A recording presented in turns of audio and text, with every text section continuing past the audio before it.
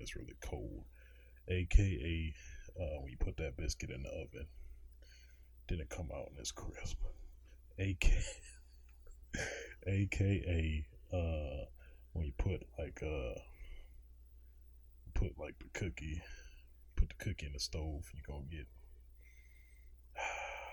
get more cookies. I don't know where I was going with that. but nonetheless, guys, welcome to another episode of Switches Sites, my solo gaming podcast, gaming / nerd related culture, pop media culture, what have you. Podcast. We're still trying to find finesse and kind of refine or improvise. Or I don't know any adjective or noun that makes sense, basically. But yes, I have a pretty good show for you today. A lot has happened in terms of, man, one of the craziest weeks in just pop culture in general, in terms of just super huge IPs, long going sagas coming to an end that are like decades worth. It's just crazy. It's madness. All this in April. It's ridiculous. It's ridiculous. So yeah, been doing a lot of work on the back end, trying to get this podcast up on your most commonly popular avenues in terms of housekeeping and stuff like that. So keep on the lookout for that underway. By the time these episodes are available, ideally, hopefully, fingers crossed, should be live on all popular podcast sites. So something to ponder about and think of and whatnot. So, but nonetheless, to actually get into the meat and potatoes, if that's a thing, it probably is not, of the show. So, oh man, first topic of discussion is the Sonic. God, I can't even contain myself to even say it fully. The Sonic the Hedgehog live action movie trailer. Oh boy, yeah, it's.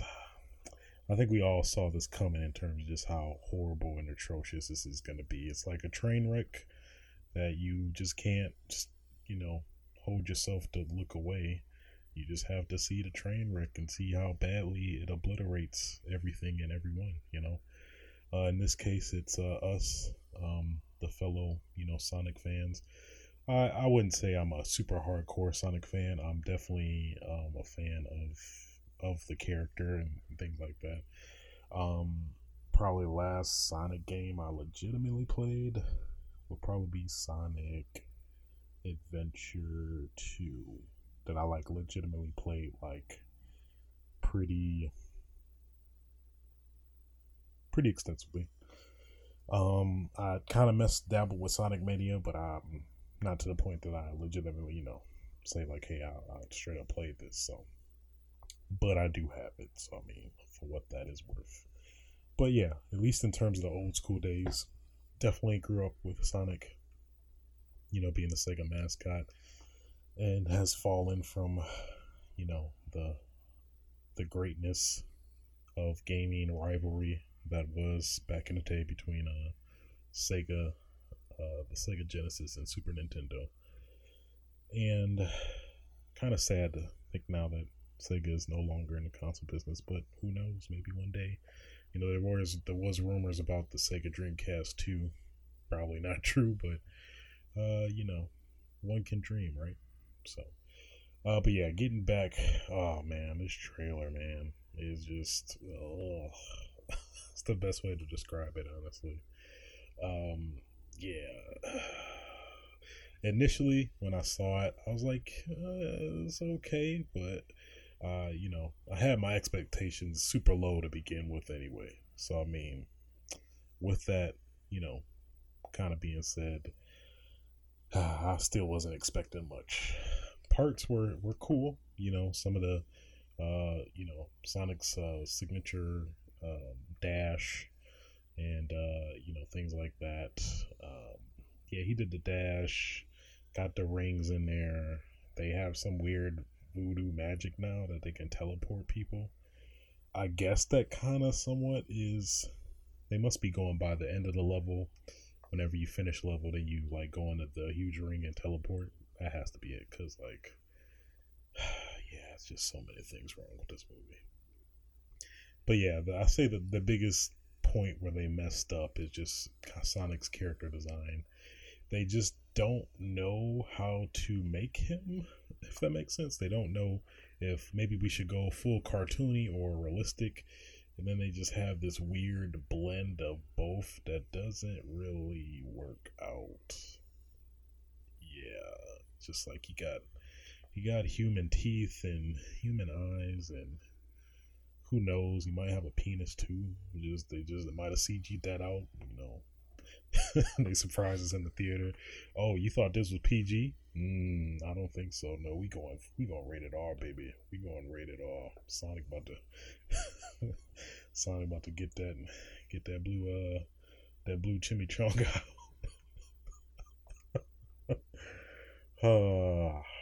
But I digress. So, yeah, it just was not. It was not great. Um, some of the positives though, definitely Jim Carrey as Dr. Robotnik. He's pretty great. He's just you know pretty much. I'm pretty sure what a lot of people are saying that like he's basically Jim Carrey, just being Jim Carrey with the Dr. Robotnik moniker, if you will. So they did give a really cool, I guess, kind of a tidbit at the end that shows him in full, robotic uniform. That's more true and authentic to his video game counterpart. So that was pretty cool. But yeah, definitely he's probably going to be the saving grace or somewhat redeeming quality of the movie if given the boy at least that surface value, the horrible reception this is gonna get, because yeah, it's not looking bright for Sonic. They do have a chance because I believe it's coming out in November. If they were really good and smart, they would probably listen to the feedback that everybody was saying. You see, like on Twitter and social media, a lot of people are redesigning his character design to make it look actually what it should look like instead of going on this weird dynamic, edgy, artistic route, trying to be and completely deviate from what the game character is, and various other forms of media that isn't the video game. So we'll see, but man, it is not looking bright. Not looking bright at all. Definitely not well, actually it is going within the tradition of horrible video game movies. It's definitely picking up that baton. Um, I guess technically, what was the last somewhat good video game movie? I want to say Lara Croft Tomb Raider was good. I haven't seen it though. I heard a fair amount of people liked it. Video game movie. Yeah, it's very hit or miss, but definitely the odds are more on the bad end when it comes to video game adaptations of movie adaptations of video games. Where's the other way? Video game adaptations of movies. You get what I'm saying. You picking up what I'm putting down nonetheless. Yeah. Then they had the child abduction joke towards the end. That was just weird. It was very weird. It was just, yeah. So all around horrible, trash. It's gonna be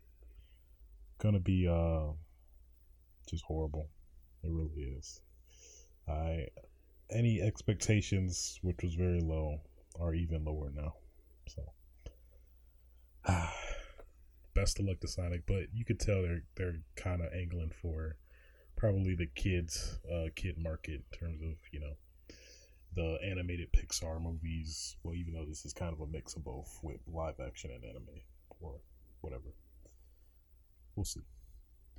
Anyway, moving on. Next we have the Epic.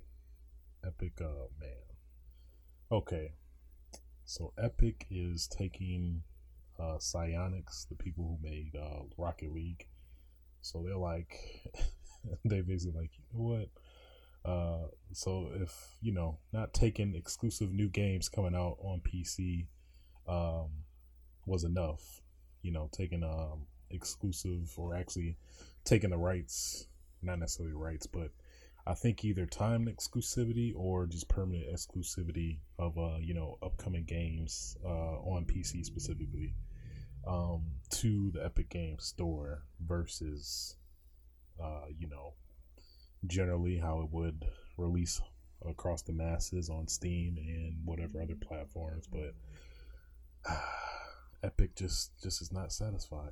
So it was like, you know what, we're gonna start taking games you currently have in your software library or store library, if you will. We're just gonna just take it, just take it from you. So yeah, so Epic basically bought Psyonix, which in turn they announced today that they're taking the Rocket League game off the Steam store, and big surprise, exclusively, exclusively, exclusively to the Epic Game Store. So, uh, I don't like this at all. To be honest, I just would like one centralized PC platform to have all my games nicely and neatly organized in. Now I have to keep going to all these dang launchers, the launcher game. First world problem, I know, but nonetheless, it's irritating either way. And then man, Epic is going for the jugular, man. They really are. They really are going for it. And if this isn't any indication, first starting out, um, them trying to basically undercut indie games and new games coming out with the lower price tag that they have to pay in terms of cuts of sales, versus Steam's pretty reasonably, well, yeah, reasonably high price. I forgot. I think it's like 30%. I want to say. Could be wrong on that, but somewhere around that ballpark. So taking that into account, that leads to some weird, just well, I guess some competitive, antics with Epic, because man, they just I just see them I just see this Epic like CEO with his big suit on with just money all in both his palms, and he's like laughing with a cigar in his mouth. Um, yeah, just I don't like it, but I think when you kind of think about it, it does. It more than likely is gonna make Steam improve as a store and platform in general. Like kind of in the same sense as Xbox versus PS4, the whole console war and things like that. I think it's gonna eventually lead to more competitive pricing and things like that. For sure, that's definitely what I believe and pretty certain about. I'd say because yeah, Steam has no choice but to you know fight back. Like I'm not taking this. I'm not taking this anymore, Epic. You can't do this to me. I'm the king, or some various notorious movie analogy that I cannot think of at the moment. But yeah, I found that very interesting because that's just it seems to be setting even a bigger precedent of how hungry how hungry Epic is to try and take over that launcher uh, store platform, throne or belt, heavyweight belt or what have you. Because, whoo man, now I thought it was bad. Like some of these exclusives. What is it? I think Metro, the latest Metro game, Metro. I forgot the title of it. Metro. It's not Redux. I think that was just the remake of the originals. Metro Exodus. I think the Division 2. I want to say, even though that's technically you can get that directly through Ubisoft's launcher, which you have to go through anyway. So I guess that's kind of somewhat of not necessarily as big of an issue, but it is there nonetheless. Then there's goodness, what else? It was the one cool game I saw, World War Z. That's exclusive to Epic, PC wise. Um, but yeah, that's just the precedent I'm seeing it, set for the future of what Epic is capable of doing. It just seems like they're just ready to get dirty. They just ready to get dirty and just take whatever they can to, take the throne. So, yeah, but that is that. Very, very scary things that kind of, entails. But moving on from that, Mortal Kombat 11, man, a lot of things to talk about with this game right now. I'll at least say for the story mode, I did beat it. It was pretty easy in terms of just getting through it. It's fairly reasonably short. You can pretty much get it done in like one sitting. I believe it's like 5 to 6 hours. I want to say it felt like 5 to 6 hours to fully complete. I was a huge fan of the story. The combat, just the action. Just felt like a stereotypical Mortal Kombat movie, which is what I was exactly expecting. In terms of NetherRealm always having a great moniker for their story games and stuff like that. And for the most part, I never felt that like the fights were forced. Like like they have a pretty diverse set of characters and not just intentionally just putting like, oh, okay, well, because I have because I have Johnny Cage and Liu Kang, I'm just gonna make them fight for no reason. Or where you kind of get the sense where it's like, okay, this is just forced because they're trying to utilize all the characters in the game and stuff like that. So I felt that gelled pretty well. What else? In terms of the general story, yeah, it was just really great. I just ran and raving about it. It was just, man, it was just great. It really was. It was just wonderful overall. You know, in terms of the general, I guess, uh, actually, I'm beating around the bush, but just one horrible, atrocious aspect of the story is, good God, Ronda Rousey. We need to talk about this. Let's have a sit down right now, because this is just horrible on so many aspects, so many aspects. Just completely atrocious abomination of voice acting I've ever heard in my life. It was just, it was so like uninspired, just lifeless, and just straight boring. And it was just it was to the point where it was like really distracting, where it just, and it seemed like it was recorded somewhere else in particular. So it's like, it was not good. It was not good. Hey, Casey, we're gonna get him. You know, I mean, even I did it better than I wasn't even trying. I did better than her. I felt so. Yeah, it was. Whenever she would speak, it was just hugely, immensely distracting. Um, but everybody else, in terms of voice acting, was very good. It was excellent, excellent. I can't do it in the way the older Mortal Kombat voice actors were, but nonetheless, excellent. You know, so yeah. Then I can't get behind the reasoning to put her on this, because it just was weird. It's just very weird overall. Like, why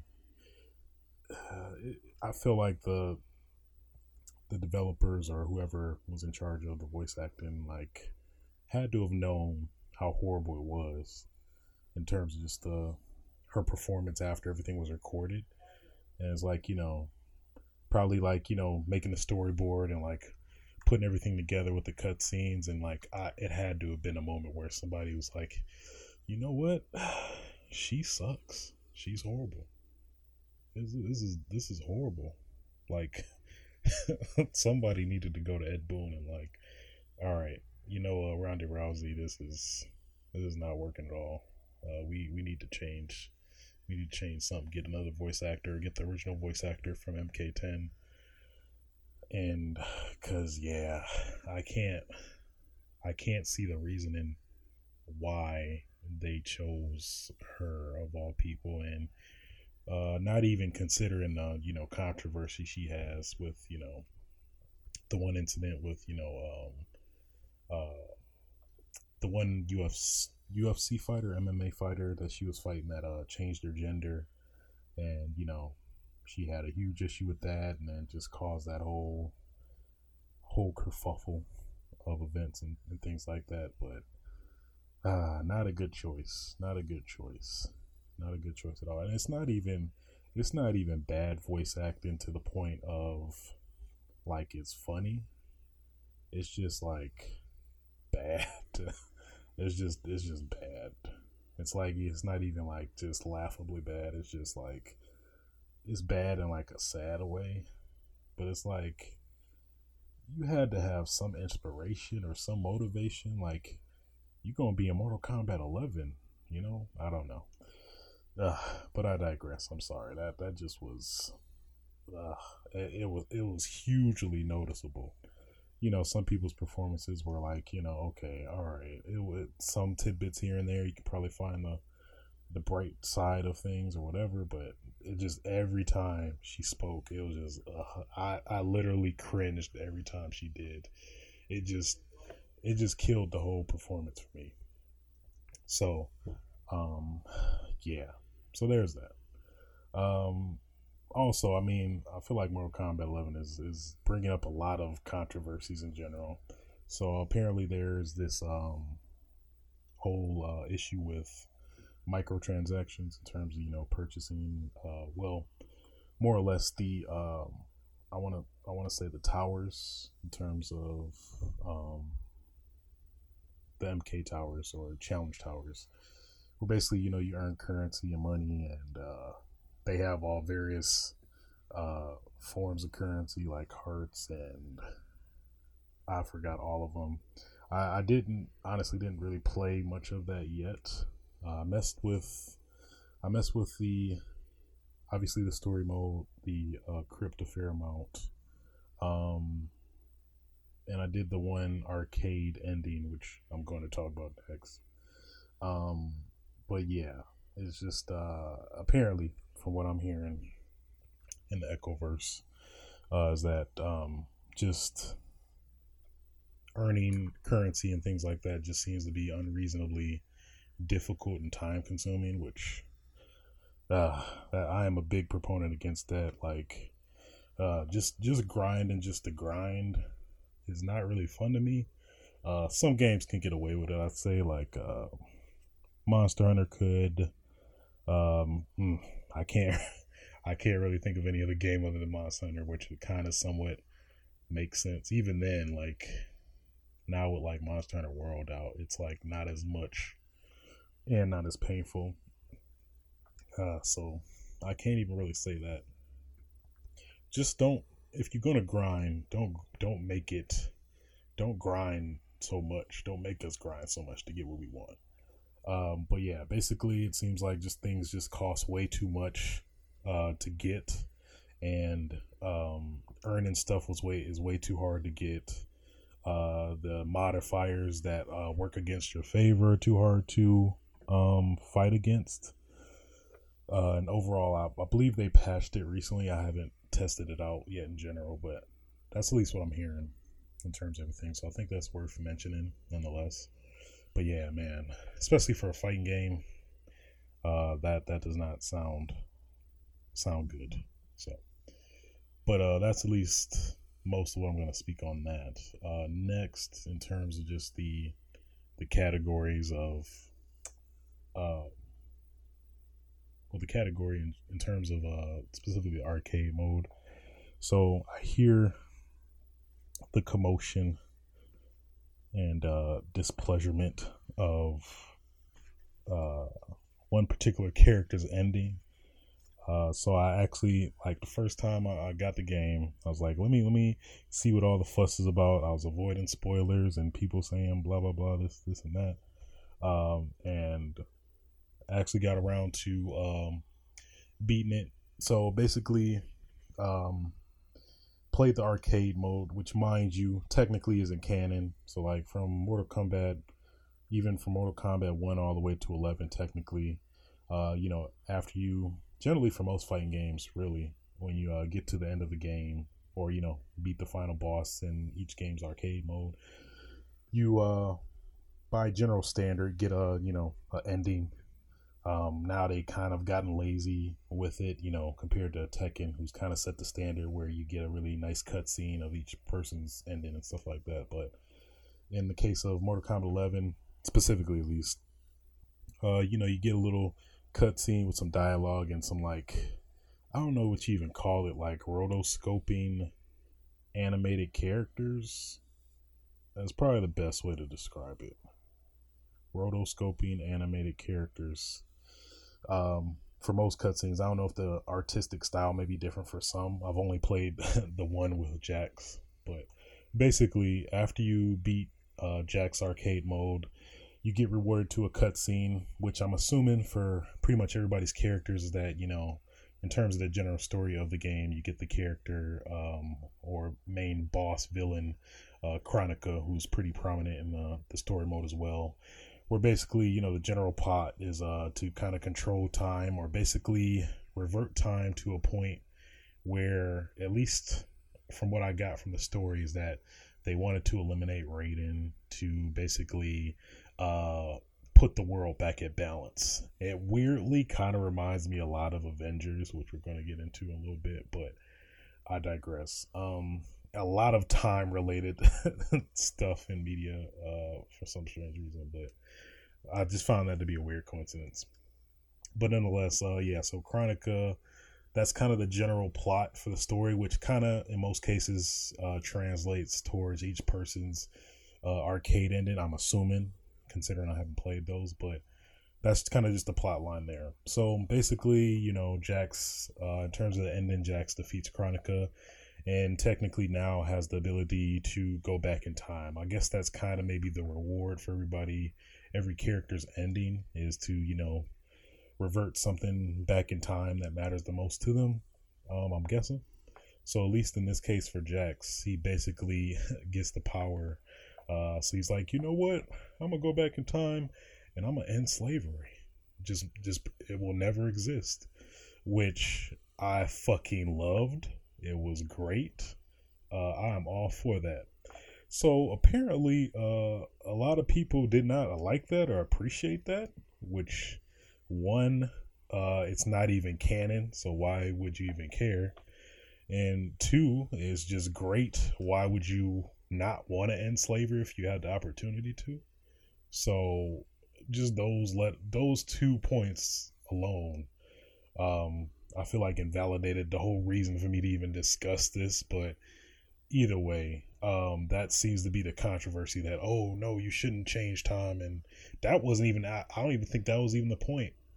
Actually, it was the fact that you could change time, and that they tried to do something, at least, Jax wanted to do something positive in that aspect of, reverting a horrible time for, black people in terms of slavery and, being owned by white people. So, I loved the hell out of that ending. And it wasn't even like malicious or, just ill intended. It seemed pretty positive. It was like he wasn't trying to kill slave owners. Like, it reminds me of Chappelle Show, the one skit where he he went back in time, and then he was just like, you got my friends, got my people, slavery. Let me hit you with the whip. How does that feel? And it wasn't even on any vindictive, intent there either. It was just like, I'm just gonna go back to a point way back to revert any signs of racism. So I thought that was really great. That was very positive, and it really, I think it was very meaningful. But again, it's not technically canon. So in majority of fighting games, in terms of everyone's character endings, with like a few exceptions that are technically canon, but you could see in this scenario it really wasn't canon. So yeah, I don't get. The only reason I could see why people have an issue with it is people that are honestly racist to some extent. Because I can't really see any angle as to why this was controversial or why I'm even discussing this right now. So that is my viewpoint on it. Talking as a black person myself, yeah, just why I don't get it. Can we have our fun? Can black people have their fun too? Can we for one time? And this was so positive. It wasn't even any ill intent, as you can, as it showed from his ending. In particular, he just wanted to erase it all, not actually eliminate any people or any people that were causing slavery or anything like that. So, I'm washing my hands with it. I am washing my hands with it. Shouldn't even be talking about that, because it was no. It should this should have not been a controversial topic, but of course, for somebody it was.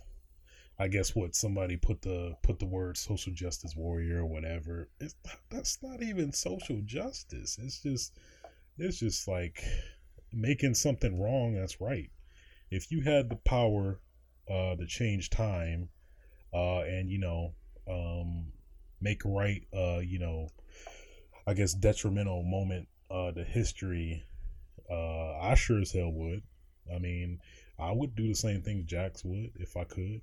Uh, let me back that up. If I had a choice, I would probably do something more beneficial to myself, if I'm going to be honest, in that respect. But if I had a couple opportunities or I had infinite choices, hell yeah, I would save us, or erase that horrible moment of time for our people in that sense. So that's all I'm gonna say about that, because that's actually starting to get me a little riled up. Just the the whole reasoning as to why this is controversial, because the only reason I can think of is that you would want slavery. So if you would want slavery, then you are racist. Like, there's really no way to kind of slice that in a positive way. You just want racism for us. So no, just no. Okay, no, stop, just stop it. But nonetheless, that is Mortal Kombat 11. Had a great time with the game. Oh man, the fatalities, goodness. I don't see how every year or every new iteration of the series they manage to top themselves, man. And just each one just gets more graphic and like disturbing. And man, yeah, from all the fair amount of ones I've seen, I haven't even technically seen them all yet. I still gotta lock them in the crypt, or I could technically just look on a like Game Facts or something and kind of get the tidbits there. But goodness, yeah. Oh, it's gruesome, but I love it though. You want to look away, but at the same time, you just want to look so harder. You want to look that much harder. You do. I think it's ingrained within our our primal instincts coming out. I believe. I think that's what that kind of entails. But I digress. But yeah, that is Mortal Kombat 11. Next, gonna talk a little bit about Days Gone. Haven't really played too much of it, to be honest. Probably like about maybe 4 or 5 hours, I want to say. and at least just give my initial impressions of the game so far. So basically, you're this guy, Deacon St. John, who's a biker, really hardcore biker. I'm Deacon St. John. That's not what he sounds like at all. But if I had to, if I was a voice actor to embody that character, that would be my Deacon St. John. I'm just saying. Okay, all right. I'm Deacon St. John. Get her done. All right, that I didn't mean to do that, but you. Okay, I got some work to do with that, but nonetheless. But yeah, basically, at least in terms of the initial like couple minutes of the game, it shows Deacon taking off his wife, I believe. I'm pretty sure it's his wife or soon to be wife, I think. She was like really, she's like severely damaged. I think she got stabbed or something like that. And she basically has to make a decision in terms of, trying to save her, and because she seems to have been on the brink of death to some extent. So basically, he ultimately ends up getting her rescued by this team or helicopter that was saving, I think, survivors. And, this whole, like, endeavor ensues where, like, oh, we don't have any room for people to come on our, our helicopter. Deacon, like, hey, you get, oof, don't you, ooh, oh, don't you dare. Don't you dare. You got room for this woman. You better, God damn it, I swear to God. You better put on this damn helicopter. I'm going to cut you. Well, he had a gun, so I'll shoot you dead. But nonetheless, he managed to get his soon-to-be wife or fiance on the helicopter, and then they lifted off. I forgot about his buddy, I believe Boozer, his right-hand man. So that pretty much is where the plot left off, and then basically like it was a time skip. I'm not sure how long the time was. I think like 2 to 3 years, I want to say.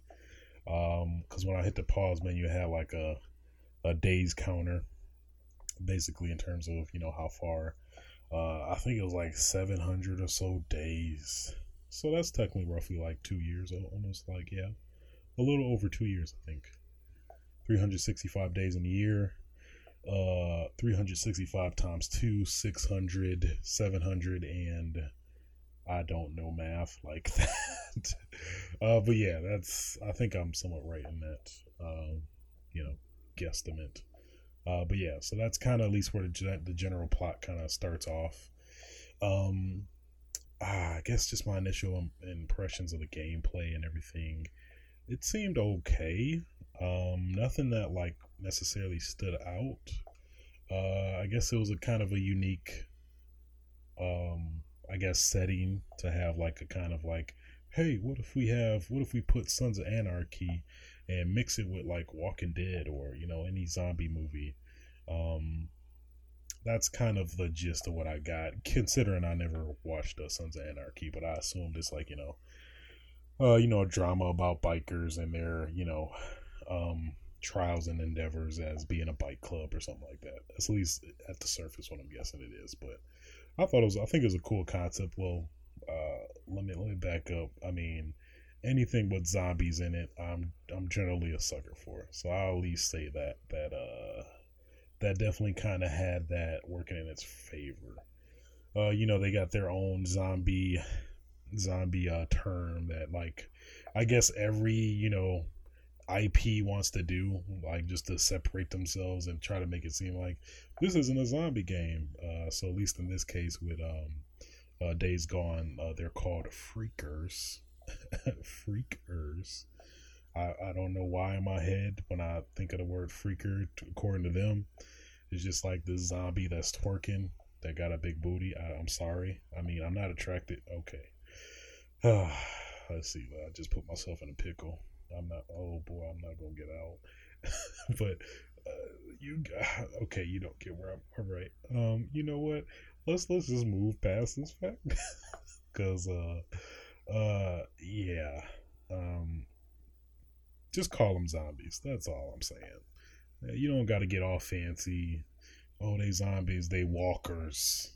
Just call them. They zombies. They've been established for who knows how long. Just call them zombies, because that's what they are.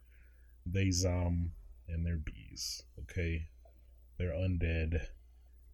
They used to be people, but now they're undead.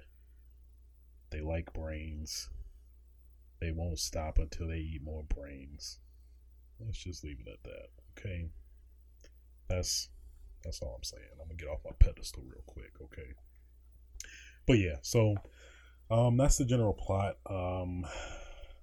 It's hard for me to kind of really form a solid opinion from playing for that amount of time, but it seemed pretty cool. It has a really interesting upgrade, I guess, system in terms of upgrading your character.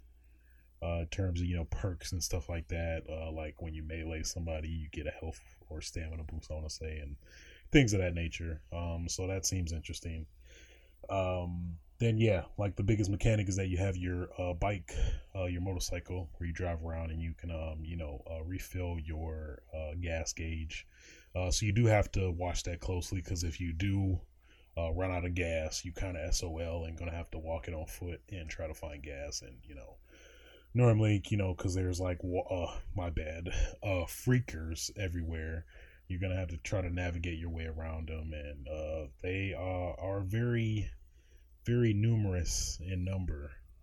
Is that redundant? That might be, but just to get my point across, there's a lot of them in a mass, so it kind of proves to be more difficult. So normally I've been like consciously, like, every time before I go to another location, I make sure to put some gas in the tank, and make sure I'm not screwed. So so there's that dynamic. There's the dynamic to kind of upgrade your permanent health and stamina. So there's that kind of coming into play. But yeah, overall, it's hard. Like, the shooting feels okay. It's not like, I don't know, it's not as satisfying as maybe I like it to be. But I mean, it's plausible. It's manageable. Um, yeah, it's just overall, I don't know. It's the graphics though. Goodness, yeah, the graphics are great. They're tremendous. Playing on a PS4 Pro, on a 4K TV, with the HDR, just the scenery looks beautiful. In terms of just the whole graphical fidelity, so for sure, can definitely give them that nod. They did a great job in terms of the environment, because you're generally in the forest, and just all of what forestry entails. I'd say it's pretty great. It's definitely very easy on the eyes, for sure. So it definitely has that going for it. So, but yeah, it's hard to really say definitively. Kind of my thoughts about the game, at least in terms of initial impressions. It is pretty great, in terms of just of kind of what I played so far. But I'd have to play it a bit more to kind of somewhat formulate a definitive, solid opinion of the game. Who knows? The game might open up. You might be super duper deacon. That'd be cool. Super duper deacon. I would like that. So moving on from that. Good God. 22 years in the making. No? Okay, I am totally off. 10 years in the making. 22 movies to actually make it. Talking about, of course, man, the blue balls for a year after Infinity War, Avengers Endgame. Good God, this damn movie. It was everything I personally wanted from Avengers. The ending movie of the series or saga, the Marvel saga. It's very fascinating and impressive to kind of witness how much Marvel was able to do with this type of format of a movie that like a 22 movie. Like, man, like if somebody came to you, or like some person pitching something to you, like, hey, we're gonna make a 22 movie kind of storyline or kind of saga that's basically gonna be contingent on you watching all 22 of those movies, and then you're gonna get that big immense payoff at the end, which in this case it was Avengers Endgame. So I'm pretty sure I could definitely say I've watched all of the Marvel movies. Probably some I might have waited on for DVD to come out on home video, but other than that, I've watched every Marvel movie, and it's funny because I'm not actually the movie type. Generally, I don't really go to the movies like that, but it seems like just some weird exception I make for Marvel movies. I don't know, some about superhero movies always fascinate me for some reason, but definitely had to go to good God, it's hard to even say Avengers Endgame. It's like we were waiting so long for this, and it finally came, and it was great. Cause man, it would be a whole nother story if this was horrible. But no, I feel like it delivered on all fronts for sure. I'm still kind of compartmentalizing my thoughts on the movie. I've only watched it once. I plan to watch it again at some time.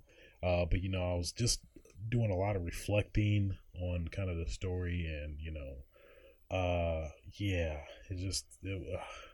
they did so many things right. Of course, they probably it was some weirdness here and there, but not any to the point that like was a detriment to the movie, I'd say. But nonetheless, so so I actually went on the opening Thursday night.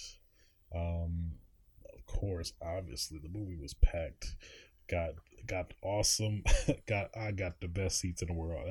That's why it pays to reserve tickets specifically for Avengers, because I knew like off rip that it was gonna be packed and you weren't gonna get seats for a long time, whatever, or seats that you wanted. That'd be ideal.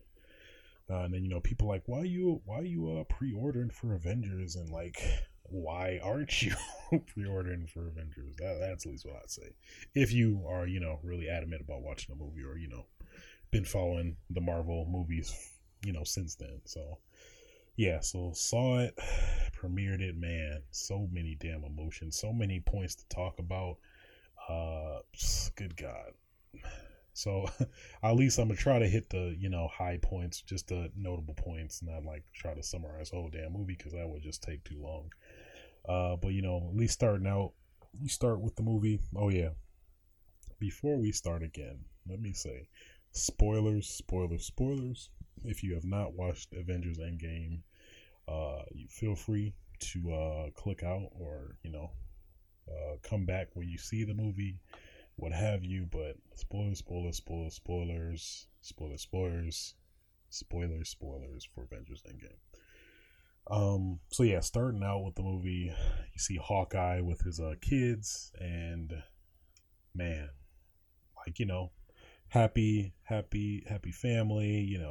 Oh hey, he gonna put some mayo. You want mayo or ketchup? What about, or no? They said mayo or mustard. You don't got no damn. I think that's what the kid said. I'm paraphrasing like hell right now, but kid said, "You don't got no damn ketchup." That's what I would say. Like, why are you asking me for mustard like on hot dogs? Who put mayo on hot dogs? I sure as hell don't. Okay, I could see at least mustard, just mustard, but like mayo and no. But nonetheless, goodness, cause you don't got no damn ketchup, really. So yeah, so just those hilarious antics, or cute home, warming family interactions, and then what do you know? Of course, considering the events of Infinity War, man, you just see all of his family just drop one by one. So you see first it was his daughter just vanished. I'm like, oh God, no! Everybody in the theater like, oh my God, this is not good. And then I think everybody knew it was gonna happen. So pretty much his whole family was gonna be gone. But so first, I think his daughter, I forgot her name, but basically, she's supposedly gonna be the next Hawkeye, which I believe is kind of the what gets taken in the comics as well. So there's that. Then there is the whole factor of, man, all of his other family just vanished, and man, just the and just to see what Hawkeye is like. He don't know what's going on. He doesn't know the events of that we know from Infinity War. So I can only imagine just your whole family just vanished, and you don't know what happened to him. You don't see the dust. He didn't even see the dust or what happened to him. They just disappeared. That has got to take a huge toll on you, which inevitably it does. Later in the movie, where eventually he becomes Ronin, which I guess has been a movie counter or comic counterpart that he's eventually like come into at some point, where he's like just this ruthless killer, just killing everybody. That's probably one interesting point of the movie that like I'm kind of like okay. So basically he like he just obliterated all these people in like China or Japan, but he didn't necessarily nobody addressed that. So it was like, all right, well, I'm a cold blooded killer, and then I'm just gonna. They don't even acknowledge him doing that in the whole movie, which was just it was just weird. It's like generally you should address something like that, but I guess technically because the whole half of the universe has been snapped, I guess that is reason to, I guess, justify against it. I don't know. It was a weird plot, I guess, plot point that probably could have been addressed to maybe somewhat flesh something out there. But then again, he has his I think he has his show coming on Disney Plus, which you're gonna see it. You're gonna hear a lot of is at least what I felt like for this movie, Avengers Endgame with another subtitle, Disney Plus promotion of movies of TV shows, aka Disney Plus TV show promotion.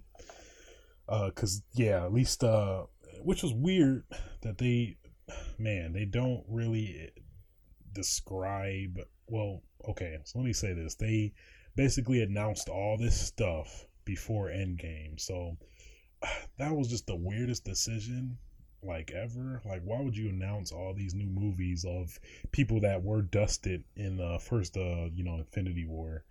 It just kind of detracted from the, I guess, mystery. Like, oh, are they all gonna come back? Are they not gonna come back? But it's like you hear an announcement for Spider-Man. The next Spider-Man movie is coming next year. And like, all right, well, it's apparent that Spider-Man's gonna come back. New Black Panther is getting filmed. Black Panther 2 is getting filmed. Blah blah blah. All right, so it's apparent that Black Panther's coming back for sure. Oh yeah, there's also gonna be Guardians of Galaxy Volume 3 coming. I'm like, okay, so I guess all the Guardians are coming back. So it's like, what is the purpose of snapping? Well, obviously, Thanos got what he wanted, but still, just the fact that knowing everybody's gonna come back, kind of takes away from the mystery of like, oh, or who's gonna come back, who's not, and kind of that fun speculation, I'd say. But then they also announced all these TV shows. So I guess before coming into that, like the one I mentioned, Hawkeye. I guess this code name, I don't know if it's definitive, because if it is, that's just not a really great title. WandaVision, which is somehow gonna have Scarlet Witch and the Vision, who was killed in Infinity War back. Then you have, man, what else? I can't think of. There was somebody else. Oh, no. Oh, not Captain America, but Falcon and the Winter Soldier are gonna have their own show.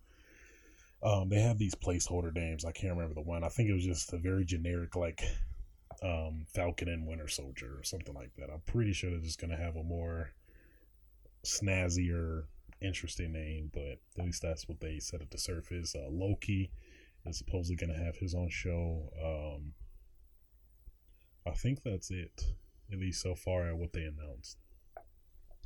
But yeah, so like they announced all this before Avengers Endgame, mind you. So that's just the whole weird I don't know, type of just kind of detract from the main movie in some ways, because it's like, like, because at least when I was watching the movie, I was thinking like, okay, how are they gonna have these people come back? Basically, the people they announced in terms of the movie, so it's like obviously that they are gonna come back to some extent. So, but yeah, so there was that factor of that, and then basically, it's after that scene, that depressing scene.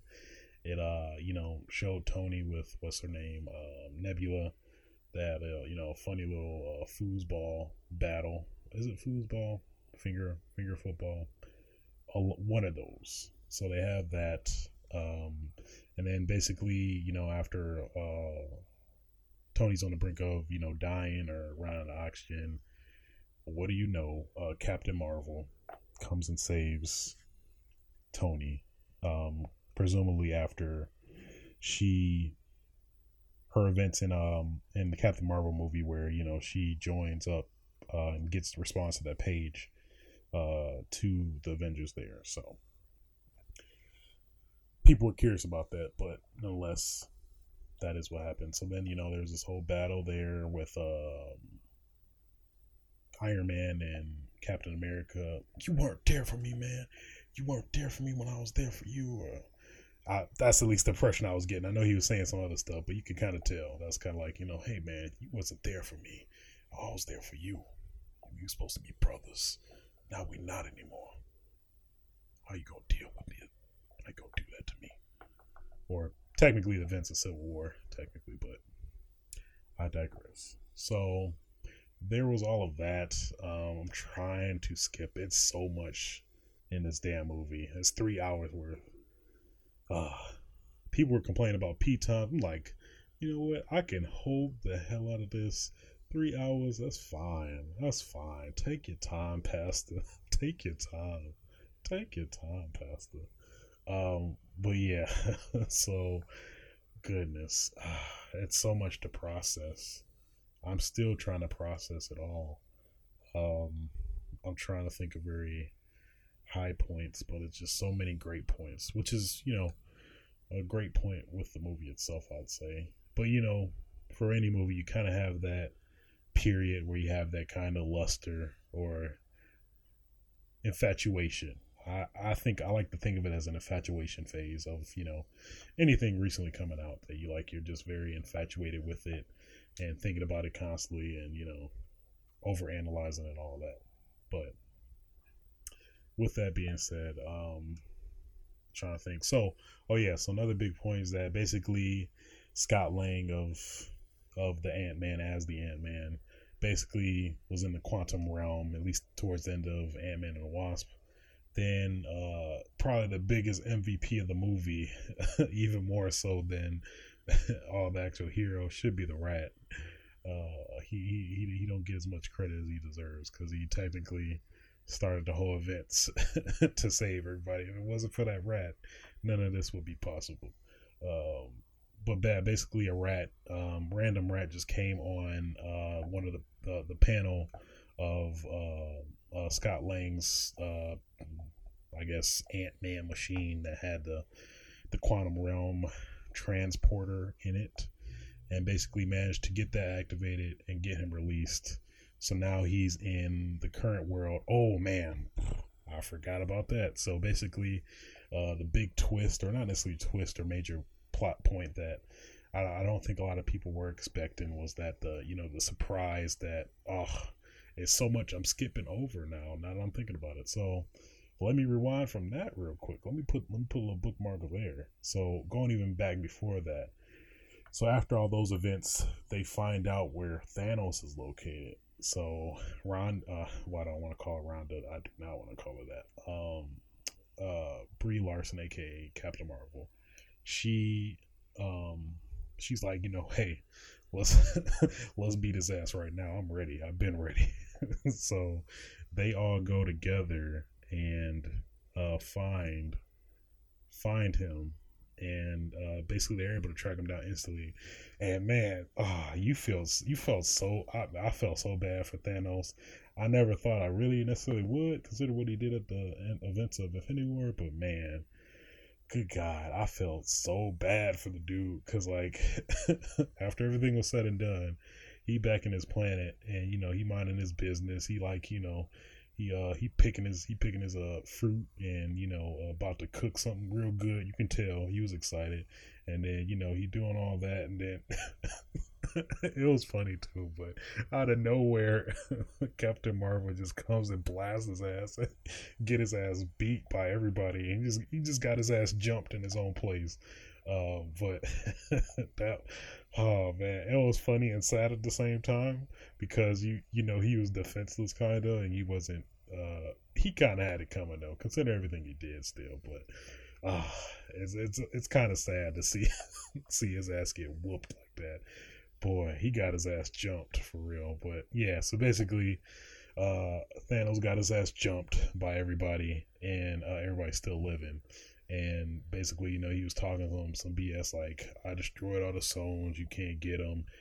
Fuck y'all." And then basically, I'm totally paraphrasing, but basically Thanos, he's about to say something vindictive or evil or menacing or like you can never defeat us or he didn't say that. He said something along the lines of that. That's why I did it because I want everything to be set in stone. And then right before you know it, his ass got interrupted by Thor, cut his head clean off. I did not see that coming. I was like, damn, he got killed basically within the first 20 minutes of the movie. So I'm like, okay, wow, they go in there, man. He get his ass jumped, then get his ass decapitated. So I'm like, all right, this is the tone. Okay, I appreciate it. I accept it. So after that, picking up that bookmark I left earlier. So, yeah. So in terms of the time jump mechanics, so Scott Lang is, or no, before that there was the time skip. So there was a major time skip after that, where basically like, well, we're kind of screwed. We can't bring them back because we don't have the stones, and Thanos destroyed the stones. So there's a huge time skip, and then it just gives you this 5 years later. I'm like, oh my god, well, they had to live with this for 5 years. That's crazy. So yeah, so there's a 5 year time skip where they basically have to live with all of the people they lost with the snap or after the snap. So there is that. So then after that, then the Rat comes and saves Scott Lang by jumping on the machine and hitting some unintentional switch that he wasn't aware of or whatever. So Scott Lang comes off the time jump, and now it's been 5. Yeah, it's been 5. It's only been 5 hours for him, but it's been obviously 5 years since everything has went down. So he's not aware of that for a fair amount. Few minutes of the movie, and then he kind of catches up to speed with finding his daughter, who's like, I think she's 17-ish, because I believe she was like 12 in the events of Ant-Man and the Wasp. So he's kind of just processing that. That's kind of crazy when you think about it, just to see your little daughter just instantly grow up like 5 years older, and he's just confused as hell. But basically that eventually leads him to go to the Avengers headquarters and kind of tell them what he experienced, and like there's a way we can go back in time and save everybody and undo everything that's been done, which just brings this whole time dynamic and stuff like that. But yeah, there's just that plot point that's, I guess, technically a major plot point, so I'm gonna kind of skip from there to to trying to skip some of the small details. I'm trying to point out the notable stuff. A little after that, not even a little, but a while after that, we come across Hulk, who's actually synergized with his angry, Hulkish self. So he's kind of like Bruce Banner, and the Hulk actually came to a mutual agreement and like, all right, let's have the best of both worlds technically. So he's visually the Hulk, but he has the intelligence still of Bruce Banner, basically. So he's just basically a hybrid of both. So it's some funny antics that kind of come in there where he's talking to the kids and stuff like that. And then what else? He's talking to the kids these fans, and then it's kind of the dynamic with Ant-Man. How he's obviously not really the most popular Avenger. I think it's pretty safe to say, probably outside next to Hawkeye technically, but he wasn't in that scene. So basically, there's these funny dynamics where it's like, hey, y'all don't want my, y'all don't want Ant-Man's signature though. You don't want mine. I mean, you got Hulk's, but you don't want mine. And then it's just this awkwardness of, we don't really want your signature. We just wanted Hulk's, but if we're forced to, I guess we'll take it. And I can't do that scene justice, so I'm just skip past that. But that was very funny. Then I think after that we meet up with Thor, who's Thor has been through some hard times. You could tell he was like kind of depressed after defeating Thanos and killing him, and I guess technically cutting off, at least from what we know, all possibility to kind of bring everybody back. So he's kind of like living with those demons because he kind of formed a gut. He kind of got a little thick. So there's that whole kind of dynamic there as well. So it's kind of funny where you do see the two characters. I cannot remember their names, but I'm gonna call them the blue guy and the little bug from Thor Ragnarok, the funny comic relief from that movie. I guess they're his buddies or roommates, and they're chilling playing Fortnite, which is kind of funny because Fortnite has a cross promotion as well, where you can play Thanos, and I think you can use some of the Avengers weapons, like Iron Man's blasters, Captain America's shield, so on and so forth there, which I definitely am going to try to, I'm going to do before that's done, just to at least try that out, because that seems like a good time. But nonetheless, so there's that whole dynamic. Thor was funny as hell in this movie. I think some people didn't really like it, but I totally loved Thor. I think because he's this hulking, muscular man, and all the previous movies. Now in this one, he's a little thick, got the beer belly on deck. But I liked him. He was. I think it's people that just have this disparity between like serious Hulk and like comedic, not serious Thor and comedic Thor. I think I like comedic Thor more. At least that's just my general kind of preference in terms of comedy over seriousness in that respect. But nonetheless, I totally loved him in this movie. I think he had a lot of funny moments as well. But man, so he was a really good highlight. Any other stuff after that? Basically, they ultimately managed to get time travel working, and they eventually go to the events of a couple of the movies. So like the first Avengers and Thor as well, which was really cool. So it was really interesting to kind of see a different perspective of all those movies and kind of,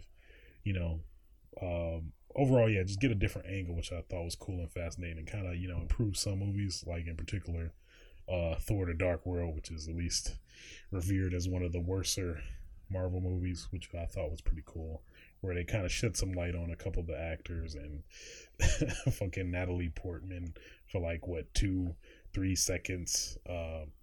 Seemed like, yeah, they probably just used some scenes or unused scenes that she had or something like that. I find it hard to believe they managed to get her to actually come on set for like 3 seconds for like 10 seconds of movie just to get up and do something that does not make sense. So I think they had some unused scenes or something like that. But nonetheless, I really liked the whole Avengers aspect where they visited the first battle of the Avengers, and Smart Hulk is like not as angry anymore, so he's like forced to kind of be angry or forcibly make himself angry, like I'm Hulk and I'm angry, and that was pretty funny. But after that, it was so many good points. I think after that, probably the only thing that comes to mind is the whole Ant-Man aspect, where Ant-Man is with Tony as himself to try and get get the Tesseract, I believe, and then he basically Ant-Man makes fucking Tony get a heart attack by just detaching one of the components on his artificial core or power core. So I thought that was pretty man, that was pretty interesting in that respect. And then while that was happening, you had Steve Rogers or Captain America fighting himself, which was really cool, kind of like comic book satire type deal, where there's a lot of one-liners and jokes there. That's America's ass. I'm not gonna even give any context to that, but man, yeah, that was funny. Like, I could do this all day. Yeah, I know I say that, and just all that, kind of hilarity ensues there. Ultimately, he ends up getting it, and well, no, actually, they don't. They fail, and Loki actually ends up getting it for inevitably the next whatever spin-off movie he's gonna do, where it's technically an alternate universe, because that's technically the theory or kind of groundwork for how time travel works, even though I think just time travel is always difficult to explain in anything, because it's like they break, at least specifically with Avengers Endgame, they break the rules of what they set as rules. So then that kind of makes you think like, okay, so I guess if you broke the rules you already set in place, then what are rules then? So anything is technically breakable, or anything is feasible, really, when you think about it. But that's just the whole, I guess, box of worms, or Pandora's box of time travel, which is, I think, in general hard to always explain in movies, specifically at least in this one. They kind of made it clear cut, but at the same time, in some scenarios, they always basically went back on that. So it's like, you don't know what actually is. Yeah, it just you'll just end up confusing yourself in terms of rules they laid down, and then they just straight up broke in some cases, or made exceptions, quotation, on for whatever's convenient to them in terms of the plot. But nonetheless, that's just a whole other, I guess, tangent, if you will. But so basically they failed and did that, so then they ended up traveling even further back to try to get the same stone, I want to say, and also get more time juice, which that yeah, I'll call it time juice because I forgot the political or actual term for it. But basically that causes a whole, like, confusing explanation of how that works. So it's like, if you go back in time and get more time juice, but why did you do that in the first place to get more time juice if you knew that? Yeah, it just, the more you think about it, the more you get confused. But you just gotta write it up as, okay, it's time travel. Leave it alone, time travel. But I thought it was pretty cool, going back in time. Tony got a chance to speak with his dad before he had him, or they were technically somewhat expecting Tony soon, which was really interesting, because I think everybody would be fascinated to kind of have that conversation with their dad after when they're about to have them, but not actually acknowledge that, and come off as a unintentional, not necessarily unintentional, actually no, unintentional person that is aware of that.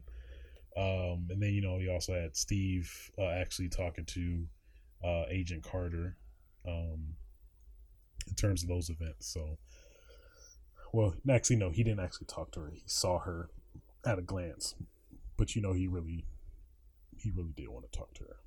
But so that was cool. Skipping ahead, trying to think of something else. Highlights. I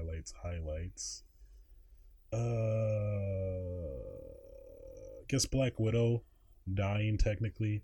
So they end up going to get the Soul Stone, and we all know, at least from the previous movie, what you have to do to get the Soul Stone.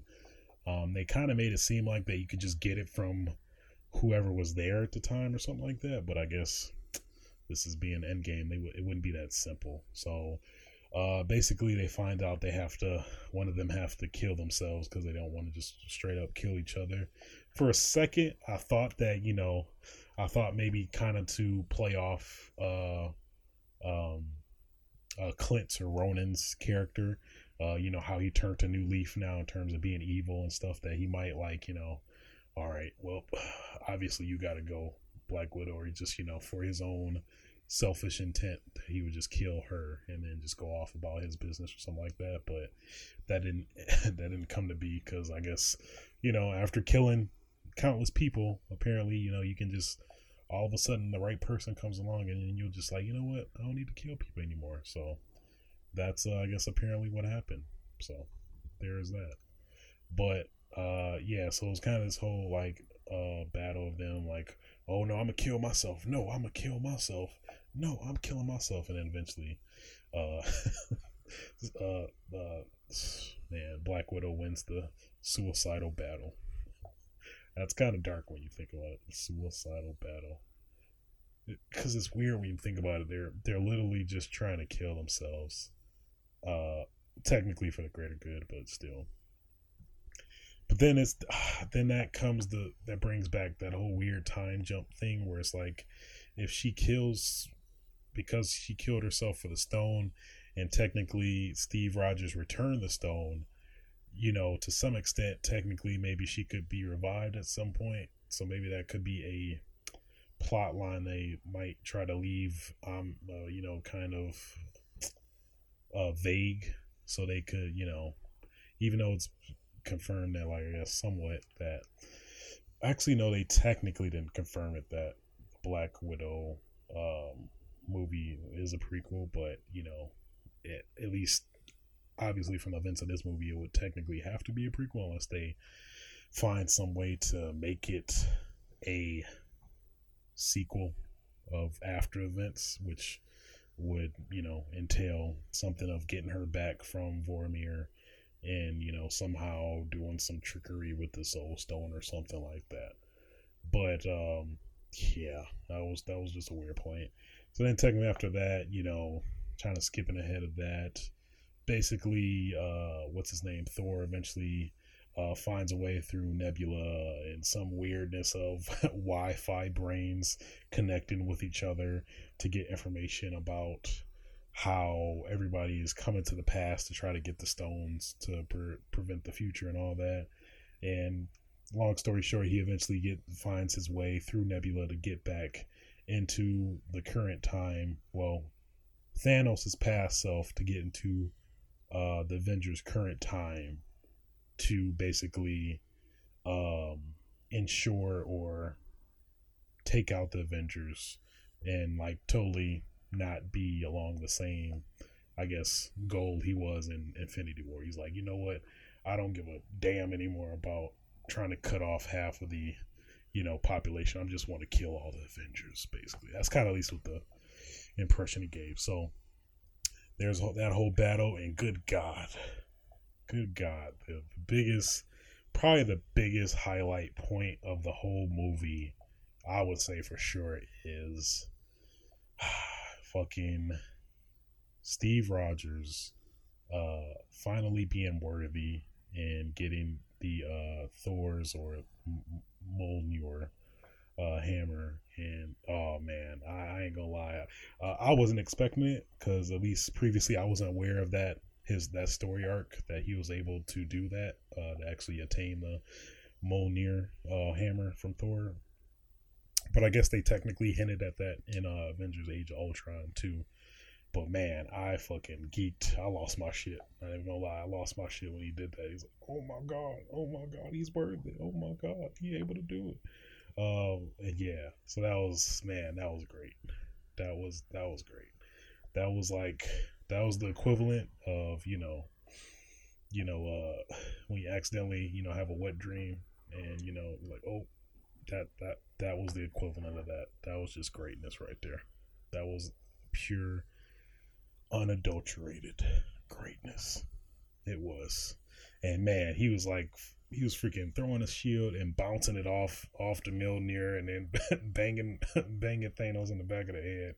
Oh man, just the choreography and just everything that went into that was just great in all levels. That was definitely the biggest highlight of the movie for sure. Man, that was great. And then you had the funny dynamic where Thor and Steve had mix up like, hey, no, you can have Mjolnir, but no, I want Stormbreaker. You can't take that too. Come on now. He's like, my bad, man. Here, all right, I'll stick with the Mjolnir. Okay, so, oh man, that was great. So you did have that. You had the battle against Thanos and Tony, Captain America, and Thor. And, oh man, I forgot Thor. Thor fucking when he transformed into his his uniform. You know, he had the belly out, had room for the belly, as well as just instantly braiding his beard, which was just at first I was like, I was too enamored by how great that was. But the more I thought about it, I was like, what? Did he just braid his beard out of nowhere? I guess that's the powers of being a god. You can do that apparently. That'd be convenient though when you think about it. You need to get your hair braided on the regular. You're just like, you know what, I'm good.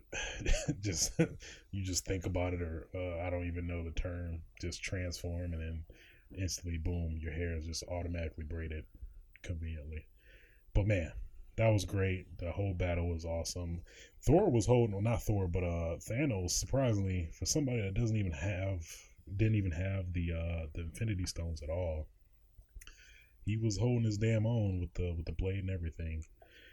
Then it came to a point where I was waiting for it. That it was highly rumored that Captain America, Thor, or Tony was going to die, and it felt pretty apparent that Thanos got his whole team together, his old army rallied, and it was just Steve Rogers right there by himself. He said it one last time. At least what I thought, it was like, I could do this all day. I'm like, oh no, oh god. The tears was about to come out right there, but I was like, crap, is that this how they gonna kill him? And whew, probably one of the biggest feel good superhero movie moments of all. Out of nowhere, he's like, I forgot what's his name, Steve Wilson, aka Falcon, said out of radio communication, check your left. Yeah, I think he said check your left or something along those lines, but on your left. And then bam, out of nowhere, Doctor Strange with the teleportation circles. I don't even know what you call it. Teleported all of the snapped people, which I forgot to mention that Hulk basically snapped everybody back. Because it apparently or coincidentally, whichever, takes a lot of gamma rays that basically, at least out of everybody, only Hulk could technically withstand. So he did that at the sacrifice of his arm. He got pretty banged up. So technically, this was before everything. But then so then they all came and rallied. Oh man, this is probably the next best scene too. That you get all the Avengers rallying together. Everybody's fighting together against the evil. Everybody's together. Everybody's here. Smash Brothers. So you had everybody together fighting. You get freaking Rescue, which is I guess the comic book equivalent of Iron Man, where she was fighting alongside with Tony Stark. So they had the cool back-to-back action. I don't know what it is about back-to-back stuff that just is so just enthralling. That's like, oh my god, that's so awesome. They just shoot back-to-back. I guess it's the weird dynamic that everybody's conscious, that you're conscious of somebody behind you, and that you're like in unison, at least with every movie that involves some back-to-back action. Oh man, that sounds very porno-like. But we're gonna move away from that. Getting my mind out the gutter there. But yeah, so you had all that. You had freaking Ant-Man again growing the huge sides, growing a giant man, and like stomping people out. Man, it's so much action that I have to watch it again to kind of get another visual and everything. But basically, everything rallied together, and ultimately it came down to a moment where Captain Marvel came back. And then she she had a very fun showdown with Thanos. She grabbed Thanos and they were fighting, and it came to like kind of a struggle battle. Thanos like, let me play dirty, let me headbutt you, bitch, because you a woman and you weak, you weak sauce. And then Captain Marvel was like, no, I'm not. No, I'm not. That didn't hurt. She was unfazed by the headbutt, so he had to resort to using the Power Stone, because basically Captain Marvel had the stones, and I think their intention was to get back in time and try to put everything back, but they didn't manage to do that because Thanos destroyed the machine or whatever to get back in time. So um, it was kind of a struggle of keeping the gauntlet away from Thanos before he tried to do everything again. In terms of snapping everybody, at least in this case, I think specifically the all of the Avengers. Excuse me. But then after that, yeah, so that whole battle ensued.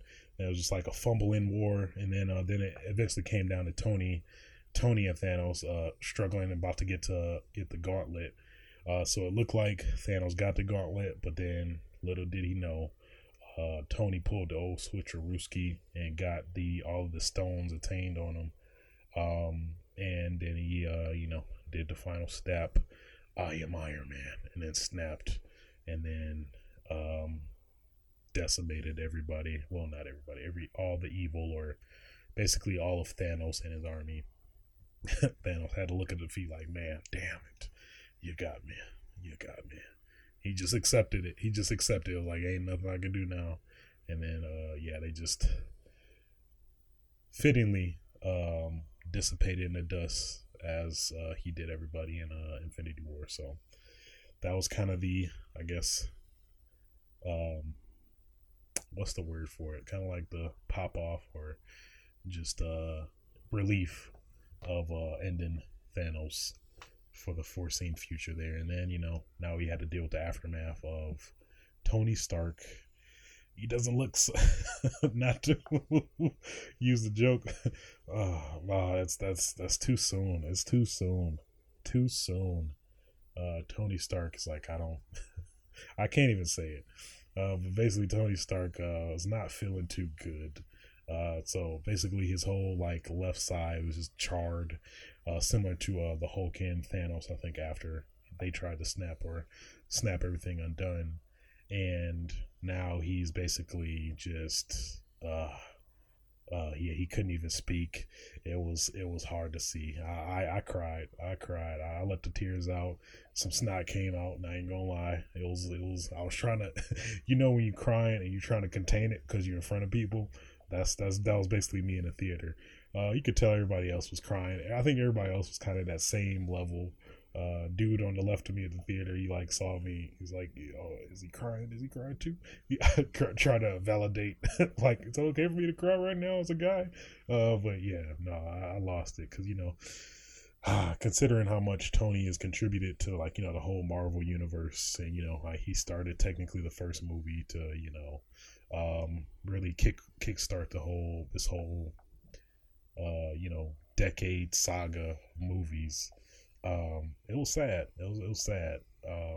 Kind of see, well, one, that this kind of how selfless someone who's technically selfish, I think, as a character in general, was. Because I think even in the comics and stuff like that, I think Tony Stark is a character you shouldn't like, but they somehow got you to like, because he technically just has all the characteristics of somebody you shouldn't like as a specifically a superhero there. So it was sad. Then you had Pepper, and Peter, like that was getting to me more and more. And then Pepper said something along the lines like, yeah, it's okay, you can rest now or whatever. I'm like, oh god, don't do it, don't do this to me.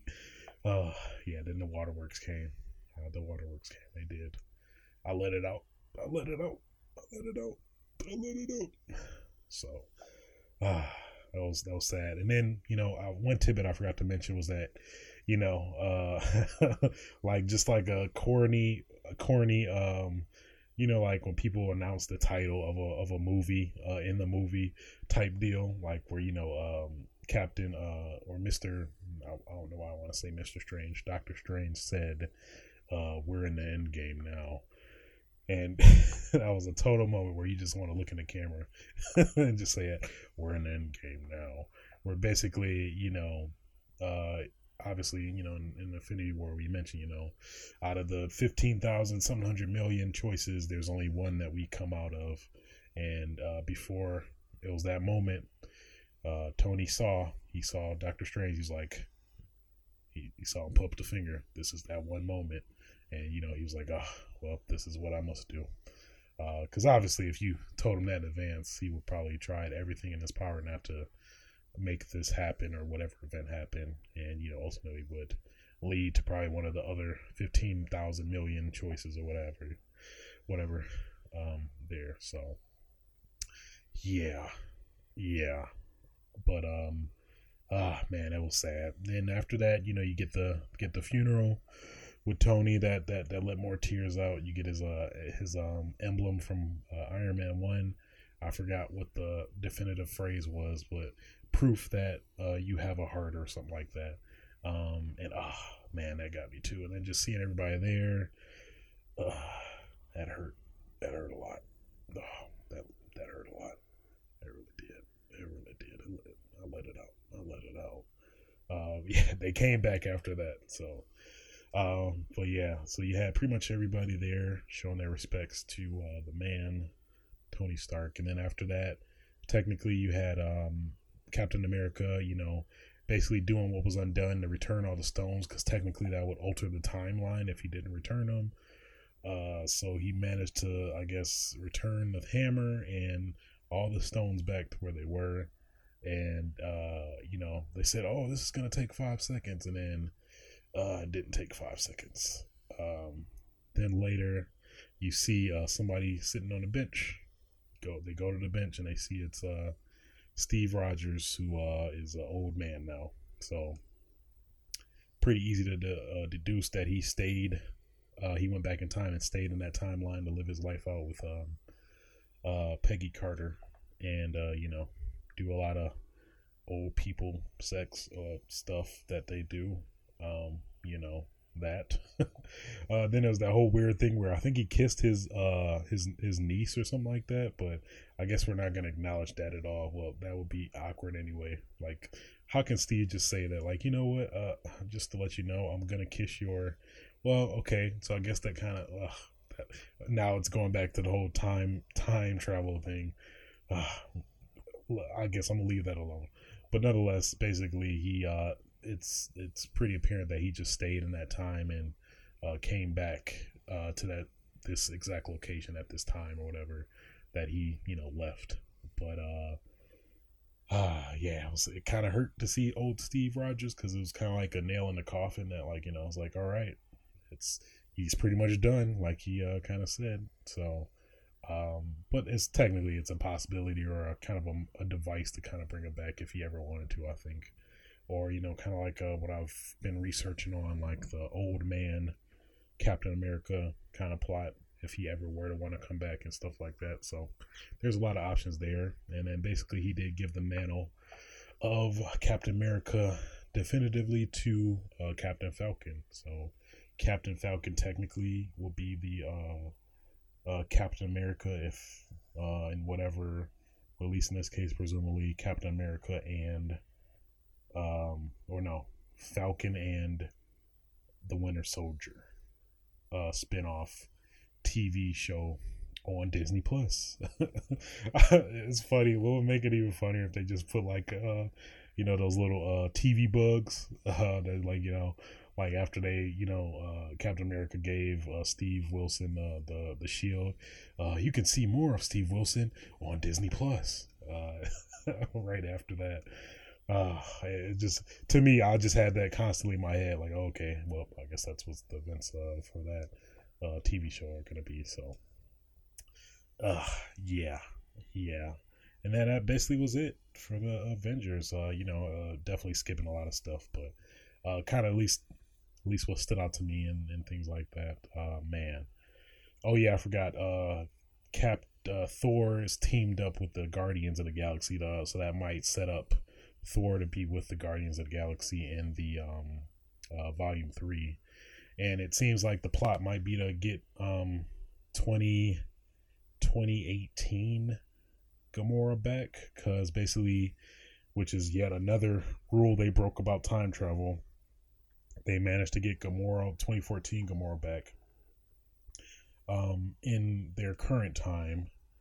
So, that's so confusing. But basically, I guess they're trying to find a way to bring 2018 Gamora back. That at least what's kind of implied to be somewhat of a plot point in Volume 3. So we'll see for that.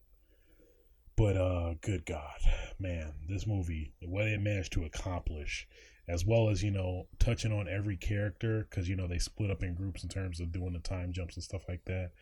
It was very great to see. And, I think it's a great achievement what they did.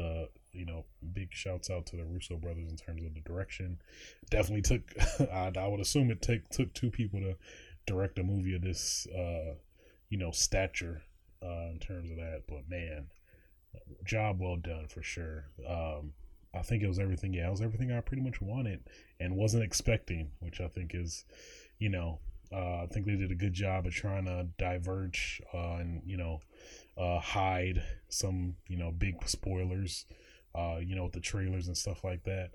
Man, I had every Twitter muted word on deck to avoid any spoilers because I did not want this spoiled for me by any means. So I'm glad I was able to see it unspoiled and had a great time. And yeah, man, it was just a great conclusion to this whole Marvel saga.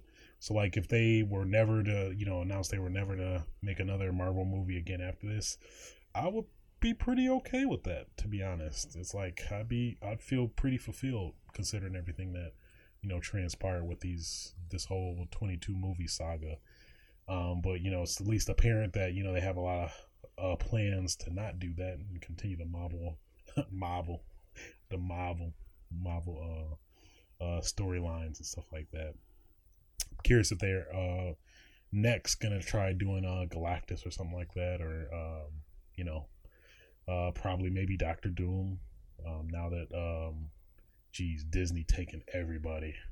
Now Disney has Marvel and Fox, so they have access to those movie rights. So that's going to be interesting to see, and probably maybe reboot X-Men to some extent, maybe. And Deadpool. Oh my God, so much to look forward to. I'd still want to see it first, to see all the plans they have, but at least they built a really great template in terms of what to do going forward with the I guess Marvel IPs in general. And yeah, so man, it was a lot of stuff I definitely wanted to cover, but man, it was so much details with Avengers Endgame. But man, at least going by my infatuation phase right now, thoroughly, definitely enjoyed every second of that movie. It was great. Of course, there was some downsides, like the Ronin scene. I think wasn't really that great. It was okay, but it wasn't up to par with other stuff. That's the only thing I can really think of. That just was blatantly not great. Yeah, it was pretty much that. Everything else was good, so that's definitely just a testament to how great Endgame was. Yeah, having that year cliffhanger. Technically, it wasn't a cliffhanger. It depends on who you ask, but yeah. At least we got the payoff. So, God, cannot say enough about Avengers Endgame. Definitely, as of right now, it feels like my favorite Marvel movie ever.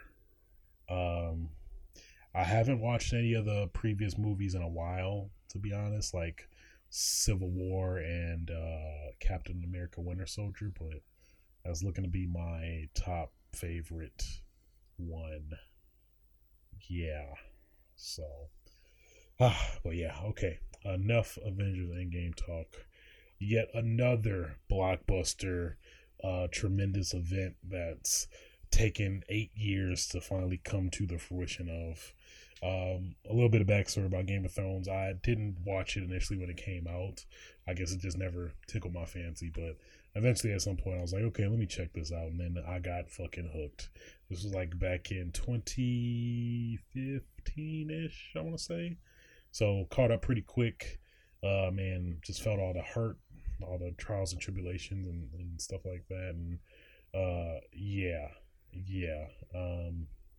So now we're in the last or final quotation the season, before the like prequels and other stuff of that nature is going to come into play. But yeah, so this is the big episode that's going to have that's basically the battle that we've all been waiting 8 years for, at least in my my end. Not that long, but yeah, finally seeing the technically and again, spoilers for Game of Thrones episode 3, season 8 episode 3. Just we getting real spoilery in this this episode. But yeah, so with Game of Thrones episode 3, man, I was not ready. I'm gonna be honest with y'all. Goodness, I ain't gonna lie. I cried like nobody wasn't even nobody wasn't even dying yet. I just started crying because I was like, it just how everything was starting to turn out. It's like, it's not looking good.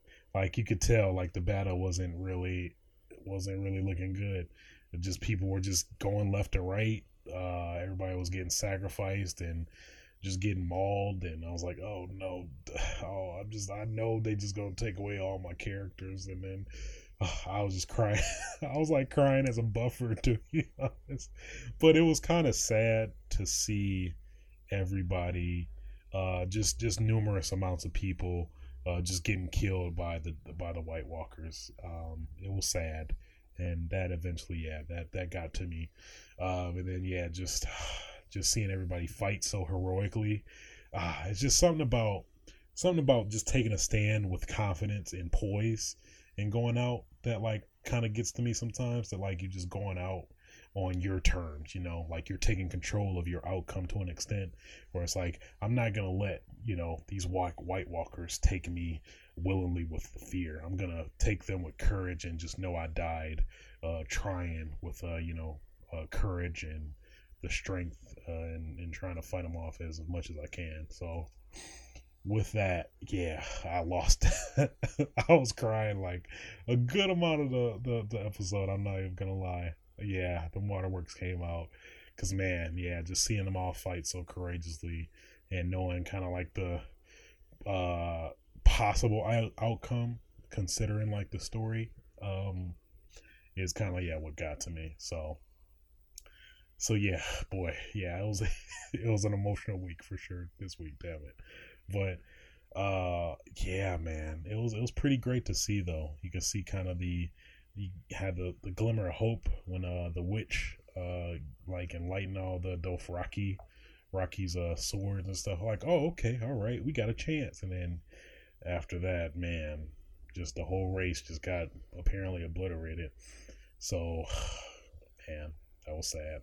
So then, they came in full force, and the battle ensued. Everybody was getting killed, decapitated, mutilated. It was crazy. And then, eventually it came to a couple of plot points where, the dragons came into play. They were trying to, they finally got a sighting on the White Walker King, or the Night King, I believe.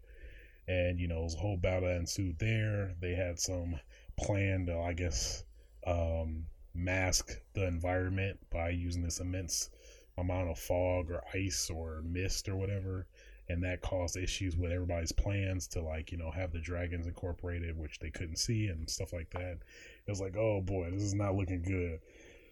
In general, just the whole battle was not looking bright for Winterfell in general. So man, I couldn't, it was too much. It was too much. Commits to this too much gift. But man, it was a lot to take in. It was a lot, man. It was a lot. Goodness. But man, it was just a lot of battling. A lot of people lost their lives. One of the notable ones, I forgot the little girl. I think she's the queen of one of the man, I forgot her name, but I'm pretty sure you know what I'm talking about. She was so tough little girl, and man, she like took down a giant White Walker herself. She got crushed in the process, but man, she went fighting like a soldier. She went fighting like a damn soldier. And yeah, I was sad to see her go. That was probably the saddest. I wouldn't say the saddest. The other one was Theon. He was pretty. It was sad because I think he knew what was gonna happen. That he knew it was his time, and he's like, you know what, I'm gonna still go. And what kind of got to me too was like, when Bran was telling Theon, he was like, "You're a good man, Theon. You're good." And I think he just think that just kind of validated, him trying to redeem himself, knowing what was gonna happen to him, getting killed by the Night King. It was just so heroic. I don't know, just something about when you know you're gonna die, but you're just gonna go out on your terms that just always gets to me. I can't explain it, but yeah, that got to me a bit. But there was of course some other losses. I forgot to do with the patch on his eye that could revive himself technically. I know this was technically his last life per se. And he went out. I felt kind of sad about him. He was a cool character, and then of course, Jon's brother died trying to defend. I can't remember his name. The big guy that was the librarian, whatever. This is a totally black guy. It's totally a black guy explaining stuff like, "Oh yeah, it's the one dude with the one guy with the." But I'm not good with names. I'll at least say that. Unless they're super duper memorable. At least that's I tend to get forgetful of names, as you can obviously tell in most cases there. But yeah, so a fair amount of losses there. None that were too well. I guess the one guy that here I go again, protecting that swore his life to Daenerys. He went out pretty heroically. He's like, I'm gonna die saving, I'm gonna die protecting her. I don't care. And so he's out. But at least kind of to skip forward towards the end. So ultimately Arya, oh yeah, she was, man. If there was an MVP of this episode, it definitely was Arya Stark for sure. She was fighting off the White Walkers like it was nothing. Then ultimately she has the final say in terms of the person that actually killed the Night King herself. She just nobody I know at least what they intended writing wise was to lose track of her, which I totally did. I was focusing on everybody else, and then it had that moment towards the end where it's like, okay, everybody's just gonna die in unison. Basically, it seems like they were playing the sad music. I'm like, oh no, I'm not ready. And then out of nowhere, freaking when the Night Walker was about to take out Bran, Arya just came out the woodwork, just out the shadows, and she's like, "Oh, you ain't gonna do that to my brother." And then she didn't say that, but and you're like, "What you say?" Night King was like, "What you say, bitch?" And just freaking choke her on the neck, by the neck, and then he was like, Arya was like, "You see this knife?" He's like, what is it dropping? And then she's like, psych. She just stab his ass. And then ultimately it kills the Night King as well as kills all of his related minions. Which is, I kind of saw that kind of how it was going to play out. Not specifically Arya killing Night Walker, Night King, but at least how they set it up in the previous episode was that somebody would have to kill the night, like basically if they kill the Night Walker first, they'd be able to kill everybody in one fell swoop technically. So basically as long as you kill the Night Walker or Night King, everybody else will die in his place. So I thought it was going to kind of somewhat play out like that, where basically everybody else is fighting them off, and then eventually somebody kills the Night King, and then the world is a better place or whatever. Or I was thinking it was going to just go to other absolute extreme alternate route where pretty much everybody is just was gonna get obliterated, including the main characters like Jon, Dany, and stuff like that. And it was probably just gonna be some minimal characters like maybe Tyrion and Sansa or something like that, where they will probably just be some dynamics where they just have to accept what like Cersei would be the queen by default. not actually fighting them, but letting the White Walkers do their work, even though technically that would just mean their untimely death as well eventually anyway. But if that was to happen, but that's at least where my mind was running off. That like, man, it could go either way. The stakes felt pretty high. That like, considering I believe they were going past what the book was capable of, that or the book's like, I guess, storyline, that they technically anything was up in the air now, because at least like like kind of like similar to Walking Dead, you can kind of have some material to refer off of, or kind of have a reference point as to where things might go, and kind of have some type of comfort in speculation. But at least with Game of Thrones, at least in this season, that it could go anywhere really. They could deviate totally off everything, and go the opposite way or something like that. But yeah, so yeah, that was episode 3. It wasn't as, I guess it wasn't, I wasn't, I didn't, it's hard to explain. I didn't come from it as, I guess, heartbroken as I was expecting to be, which I guess is kind of good and bad. I don't know, I guess is how you perceive it, but for me, I don't know, I was expecting the worst. So when I didn't necessarily get the absolute worst technically, I don't know, I was like, I felt kind of slightly empty. But it was like on the other side, I was like, oh yeah, cool, like all the really good characters are still in it that I really necessarily cared about. Yeah, don't get me wrong, it was sad to see the characters that went, but yeah, it doesn't make me more interested in terms of the next episode, at least from what they hinted at the next episode, is that it seems like it's just going to be the final showdown between Cersei and Dany, in terms of just ruling or fighting for the throne. So it's man, it was a good episode though either way. A lot of dynamics and fun stuff that did go into it. But yeah, man, that was greatness. That was just pure, unadulterated greatness. This whole damn week, man, you had Mortal Kombat 11, you had Days Gone, you had Avengers. Well, wait a minute. You had Cobra Kai season 2, you had Avengers Endgame, then you had Game of Thrones. This week was crazy, man. It's probably one of the most craziest weeks I've ever kind of experienced to memory. Like in terms of consistently just immense stuff, to me at least, was dropping media wise in general, like games, TV, movies. It was just a crazy week. It was fun though.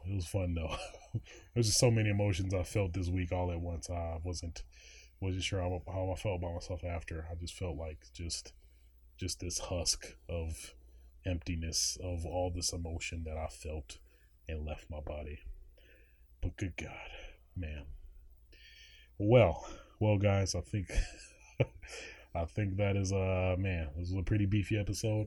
I think I'm kind of making up for last week, which I was trying to figure out some podcast related stuff to try to get this podcast going up the ground, in terms of getting on the popular services that you guys are accustomed to, or when you guys will eventually hear this, either way.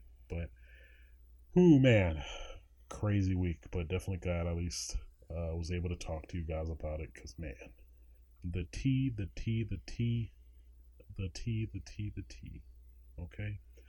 But yeah, other than that, guys, what have I been playing outside of that? Yeah, pretty much, yeah, Mortal Kombat 11, Days Gone. Nothing really out of that, out of the ordinary that I have been playing lately that I wanted to mention. So that's pretty much been that. But outside of that, of course, guys, you can find me on Twitch TV /ASwitch. You can also find me on youtube.com/ASwitch. I am trying to get back to getting on a schedule in terms of everything, to get a great, I guess, not expect, trying to use words that don't exist, a great form of regularity, I guess is probably the best way to describe it. What else? Also on Patreon, if you want to support me there, I'm eventually gonna try to get some good exclusive or timed exclusive stuff out there first at some point. Just a matter of figuring all that out, since I'm a one-man army in that respect. But yeah, also find me on Twitter at a switch as well. Yeah, man, that's pretty much what I've been up to. But yeah, guys, until next time, man, it's been a crazy week. Yes. Until next time, guys. Saki.